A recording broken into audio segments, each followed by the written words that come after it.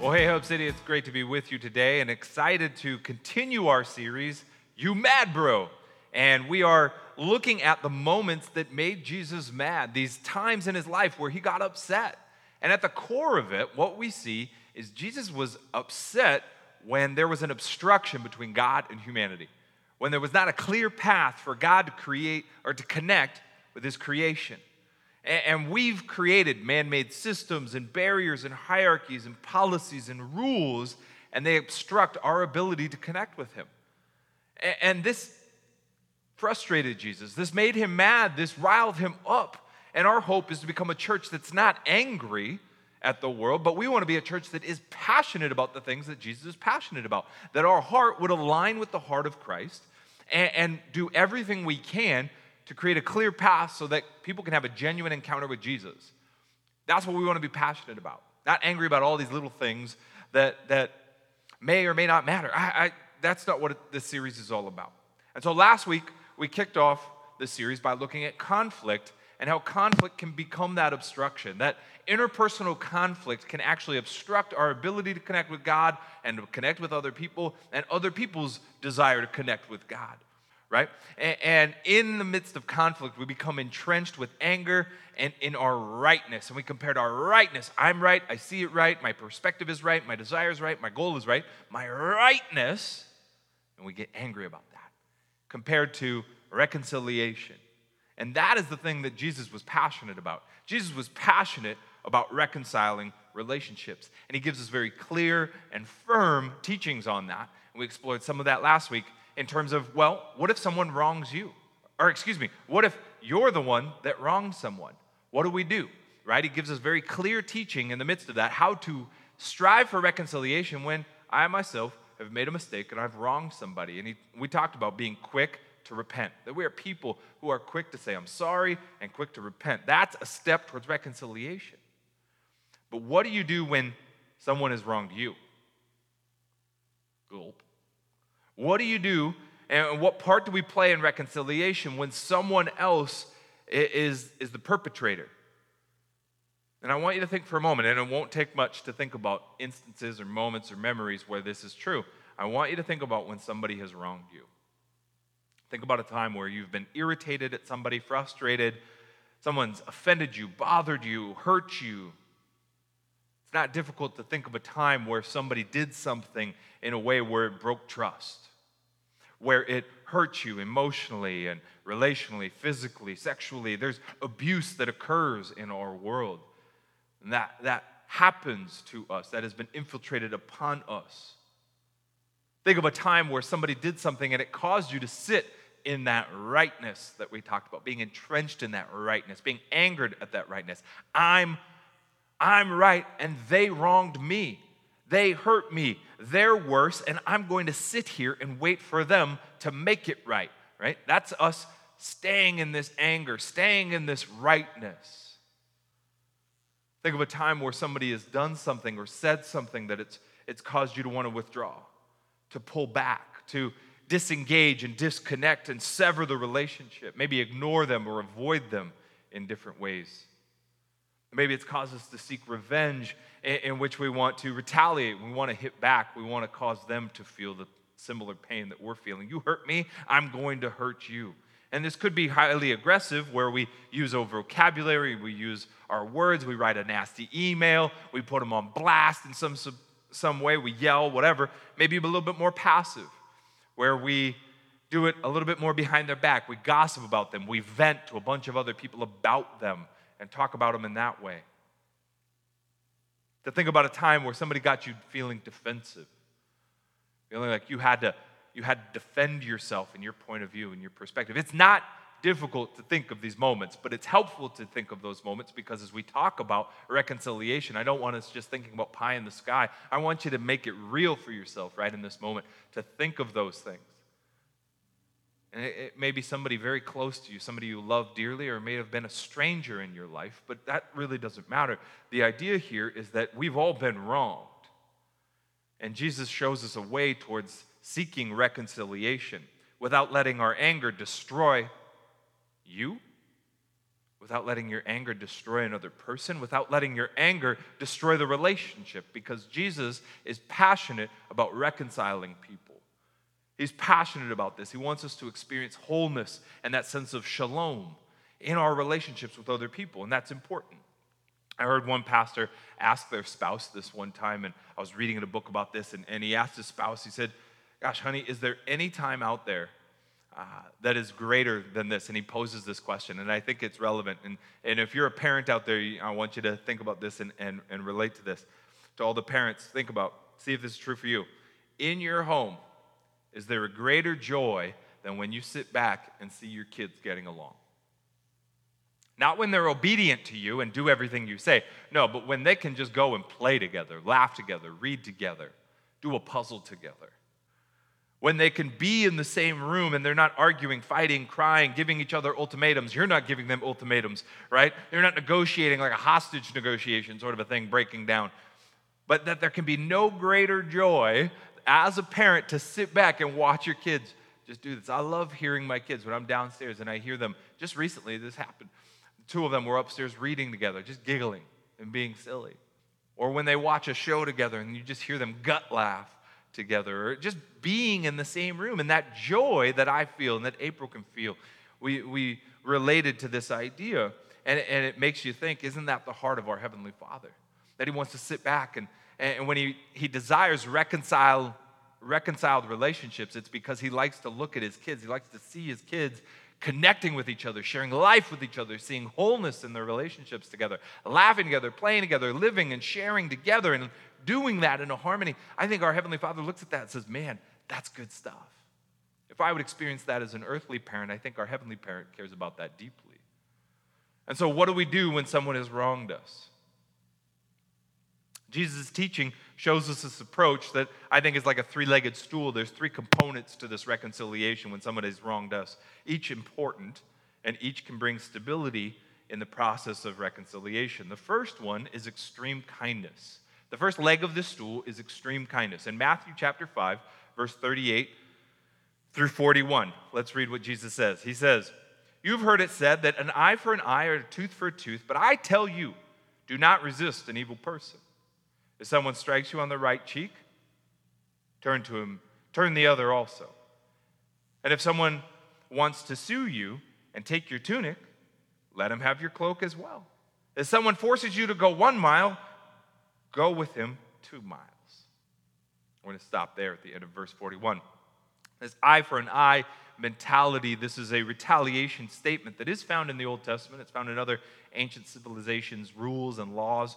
It was a way for a judge, a governing body, to make sure the retaliation or the response was not out of character or disproportionate to the infraction.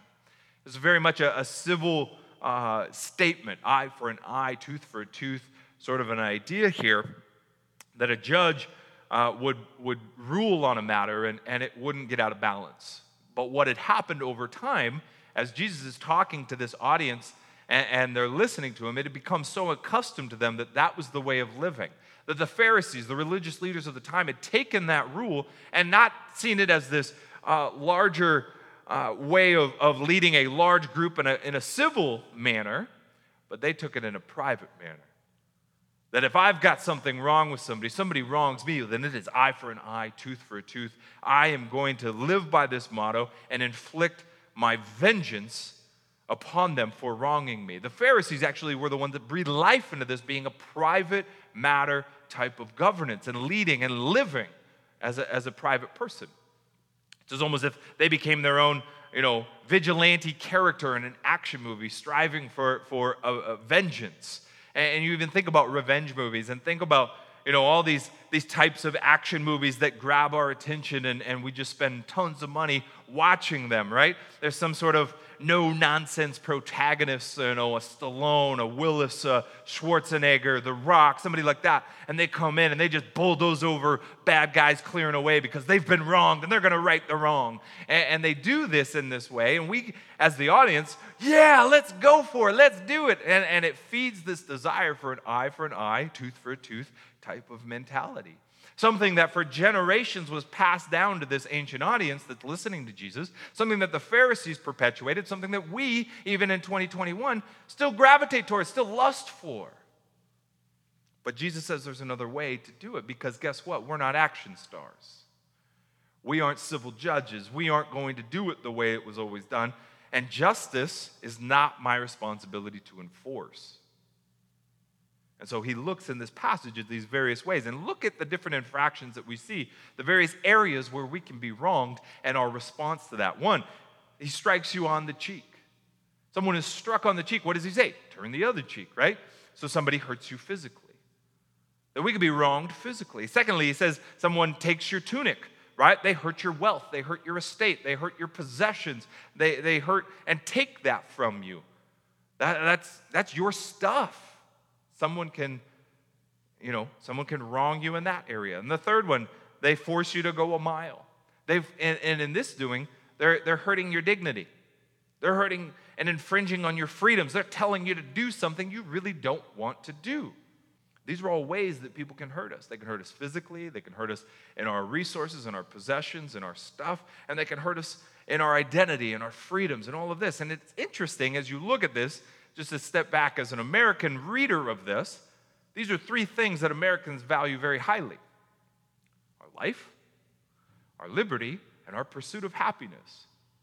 Don't hurt me physically, don't take away my freedom, and don't impede my pursuit of happiness. And most of us equate happiness with our stuff. Don't take my stuff. But Jesus says that even though all three of these areas are ways that people can hurt us, our response is going to be different. It's not eye for an eye. It's not tooth for tooth. It's not thing for thing. It's not pain for pain. He says we're going to do the opposite. We're going to do the opposite. We're not going to show retaliation. We're going to show restraint. That's the opposite here. When people take from you, this is an opportunity for you to give, right? If they take advantage of you, you give them respect. You give them honor. When they take control of your emotions, you give them patience. You give them composure. When they take your stuff, you give them generosity. You see, Jesus is telling us to do something so opposite, so contrary. He's telling us to do the opposite. Instead of retaliating, we show restraint. And it's weird and mind-boggling, the idea that something the opposite could actually work for us. It's like the first time I remember ever driving a pickup truck with a trailer attached to it.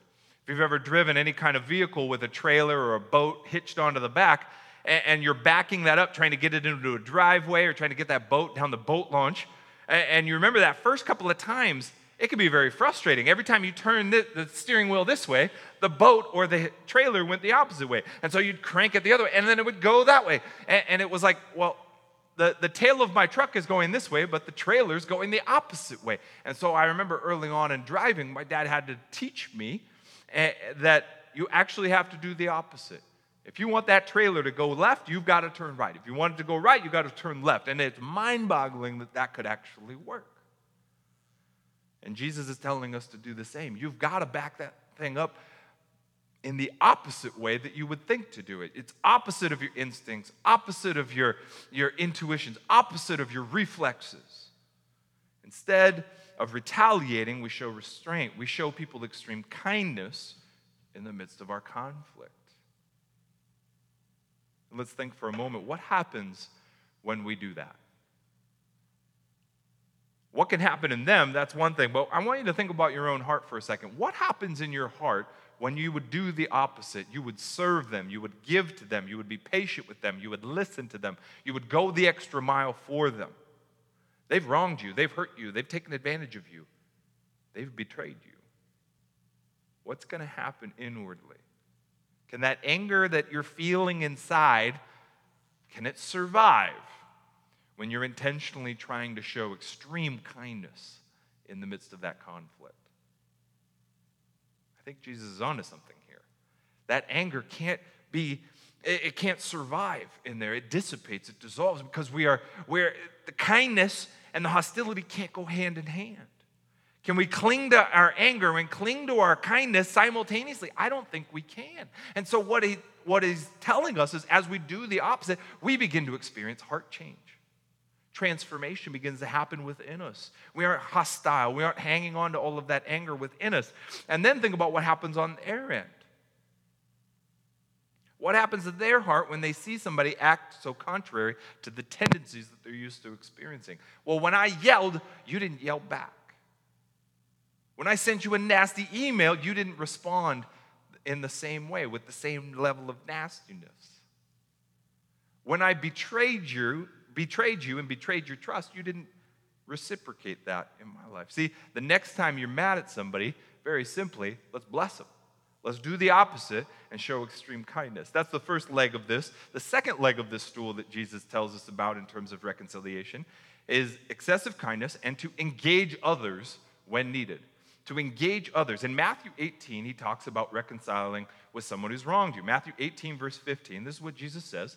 He says, your brother sins against you, go and show him his fault. Just between the two of you. If he listens to you, you've won that brother over. But if he does not listen, take one or two others along so that every matter may be established by the testimony of 2 or 3 witnesses. Verse 17, if he refuses to listen to them, tell it to the church. And if he refuses to listen even to the church, treat him as you would a pagan or a tax collector. I tell you the truth, whatever you bind on earth will be bound in heaven. Whatever you loose on earth will be loosed in heaven. Again, I tell you that if 2 of you on earth agree about anything you ask for, it will be done for you by my Father in heaven. For where 2 or 3 come together in my name, there am I with them. This is a longer passage of Scripture, kind of a famous passage of Scripture, but it shows you this idea that somebody wrongs you. What do? We engage other people in the process. We go meet with that person, and we share honestly. Hey, when that happened, it hurt.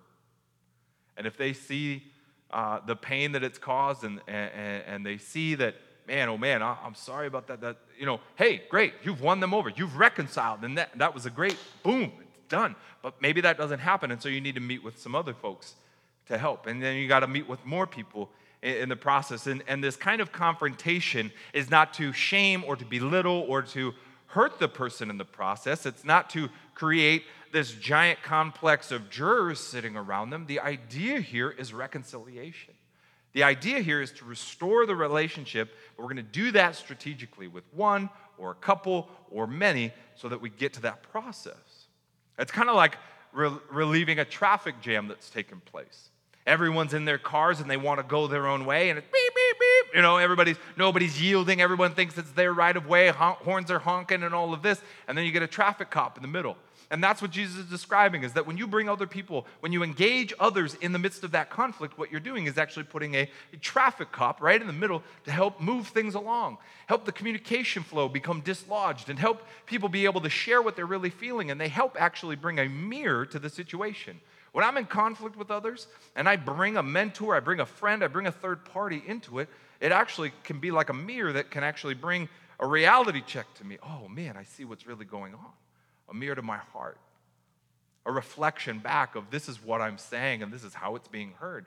Because when it's one-on-one, maybe I'm not seeing that, but that third party, those other people are like that traffic cop saying, let's go, let's keep going. Oh, no, wait, stop, listen. Okay, now it's your turn, let's go. And they're directing traffic, they're providing accountability, they're helping the communication, and ultimately, we're seeking God's wisdom together. And did you catch that at the end in verse 19 and 20?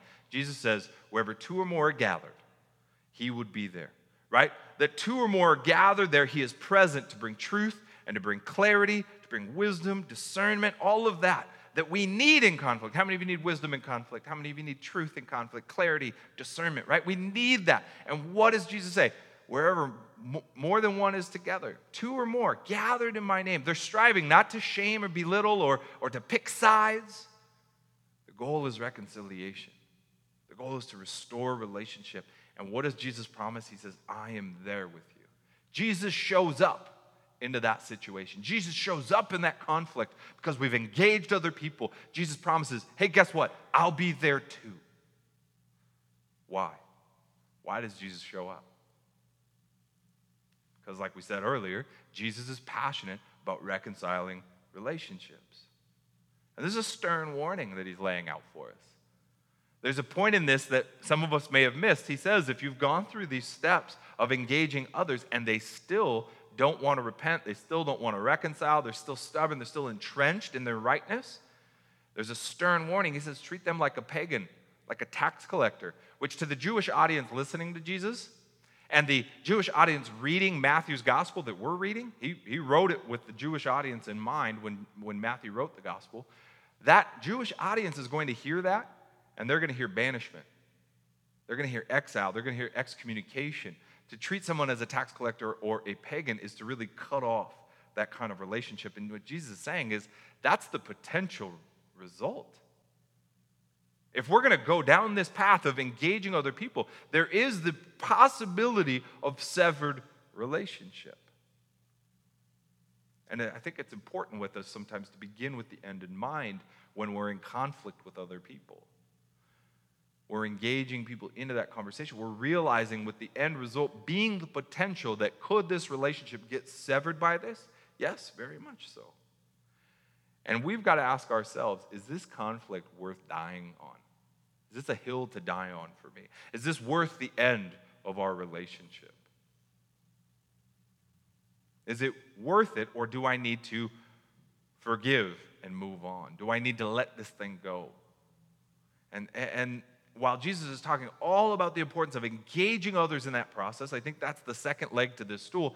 The third one, he begins to shift right in this conversation in Matthew 18. He shifts the conversation from reconciling through other people to reconciling through excessive forgiveness. And that's the third leg to this stool. And that's, I think, one of the most important parts of this that we need to see is that there are going to be things that bring conflict. We need to bring other people into it. We need to show kindness. We need to engage others, but we need to be willing to excessively forgive someone. Matthew 18, verse 21, the Apostle Peter comes to Jesus and he asks him this. Then Peter came to Jesus and asked, Lord, how many times shall I forgive my brother when he sins against me? Up to 7 times? And Jesus answered, I tell you, not 7 times, but 77 times. Jesus is just hearing Peter's example, and Peter's like, yeah, I got this, Jesus. I'm going to forgive him 7 times. That's a lot. And Jesus is like, no. Let me show you something. And this is where we get that phrase, excessive forgiveness. Nah, it's not 7 times. It's 77 times.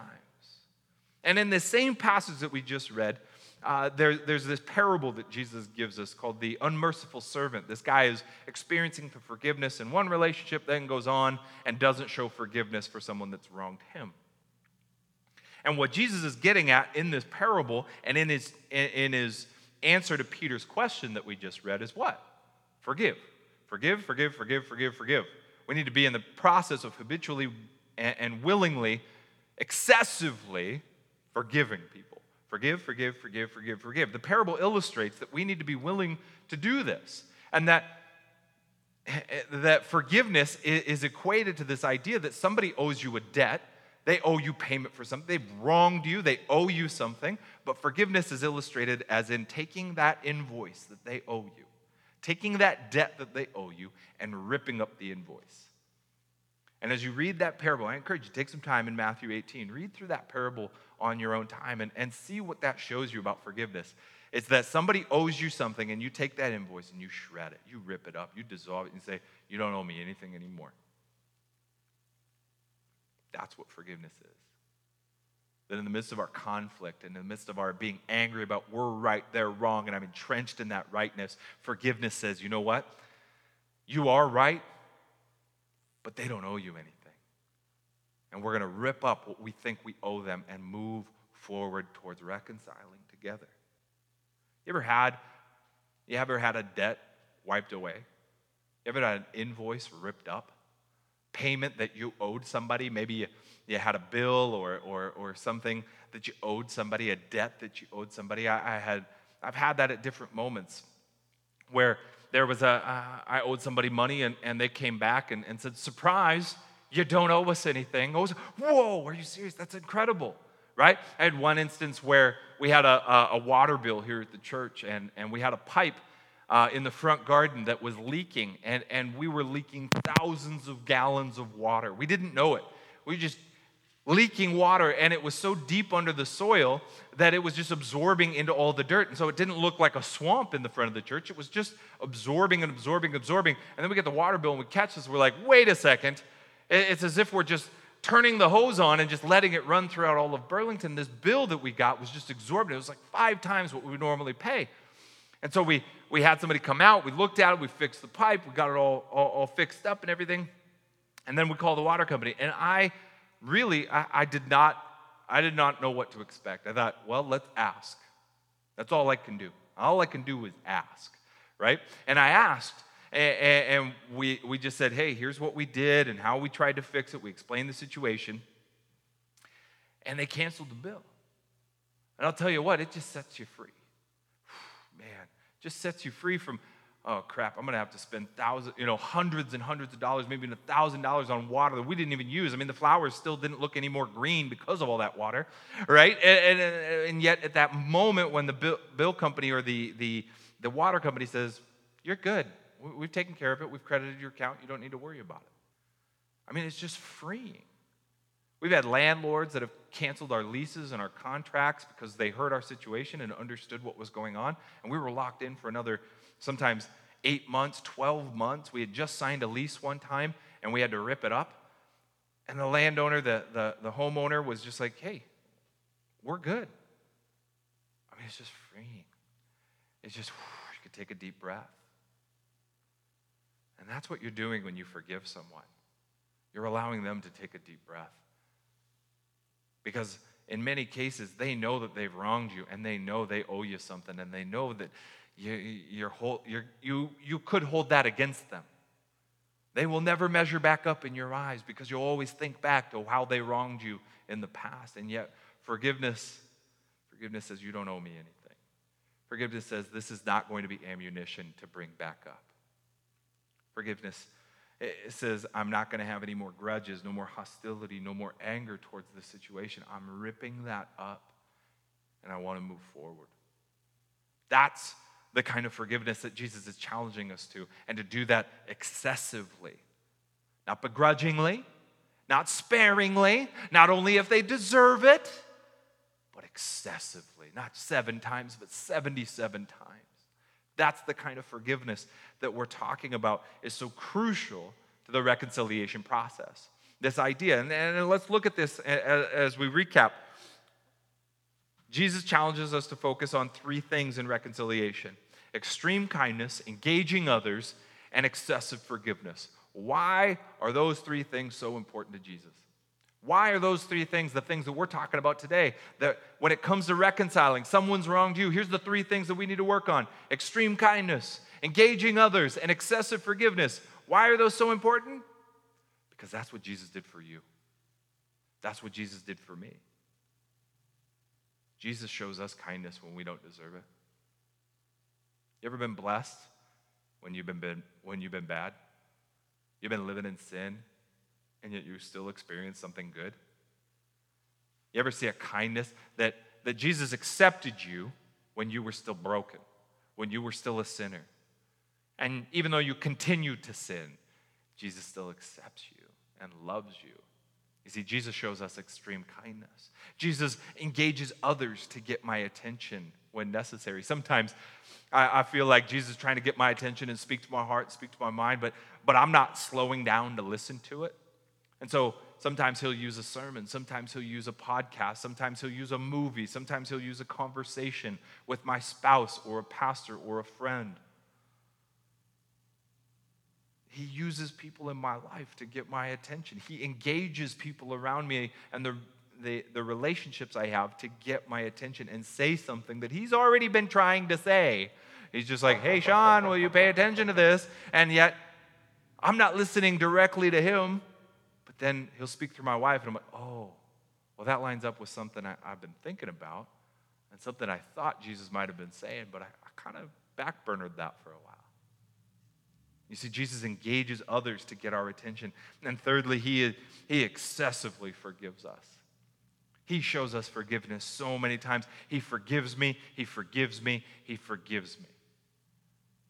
It wasn't like I just stopped sinning the moment he forgave me. I get patterns and times and there's cycles in life and seasons in life where we get stuck in sin, right? And guess what? Jesus forgives us, and he forgives us, and he forgives us. And it's not just once, it's not just 7 times, it is 70 times 7, and he rips up the invoice. I deserved hell, and he ripped up that invoice and said, nah, you get heaven, you get relationship. And they did that for me, and he's done that for you. Jesus reconciled first. And that's why I think this is so important. We don't do this because we just want to be nice people. We don't reconcile just so that we could try to earn God's love, or the Bible says to. We do this because we've first experienced it with Jesus. We show these attributes and we live this out with other people because we've first experienced it from Christ. Reconciliation is all about wholeness in these relationships and not letting our anger destroy what Jesus is trying to build.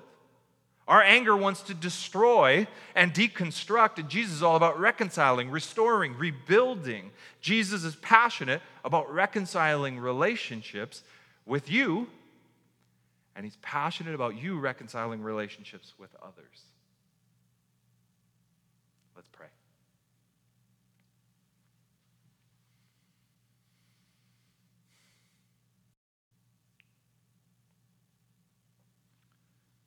Jesus, I just want to pray for us right now.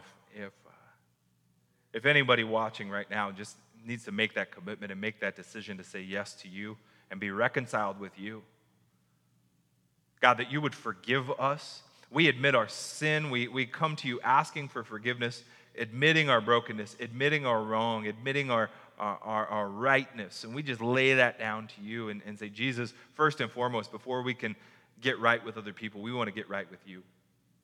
I pray for your forgiveness for our sin, that you would be the king of our life, the savior of our life, that we would experience reconciliation with you, restore that relationship between us and you. And I pray, God, for the strength and the courage to go do that for other people. That anybody out there right now that's experiencing conflict with somebody, that you would begin to live out these principles, and we be people who live out reconciliation, showing kindness, engaging other people, forgiving. Give us a heart towards reconciliation, to restore with your people. We love you, Jesus, and thank you for loving us. In your name we pray. Amen. If you'd like more information regarding Hub City Church, find us at thehubcitychurch.com. Thanks for listening.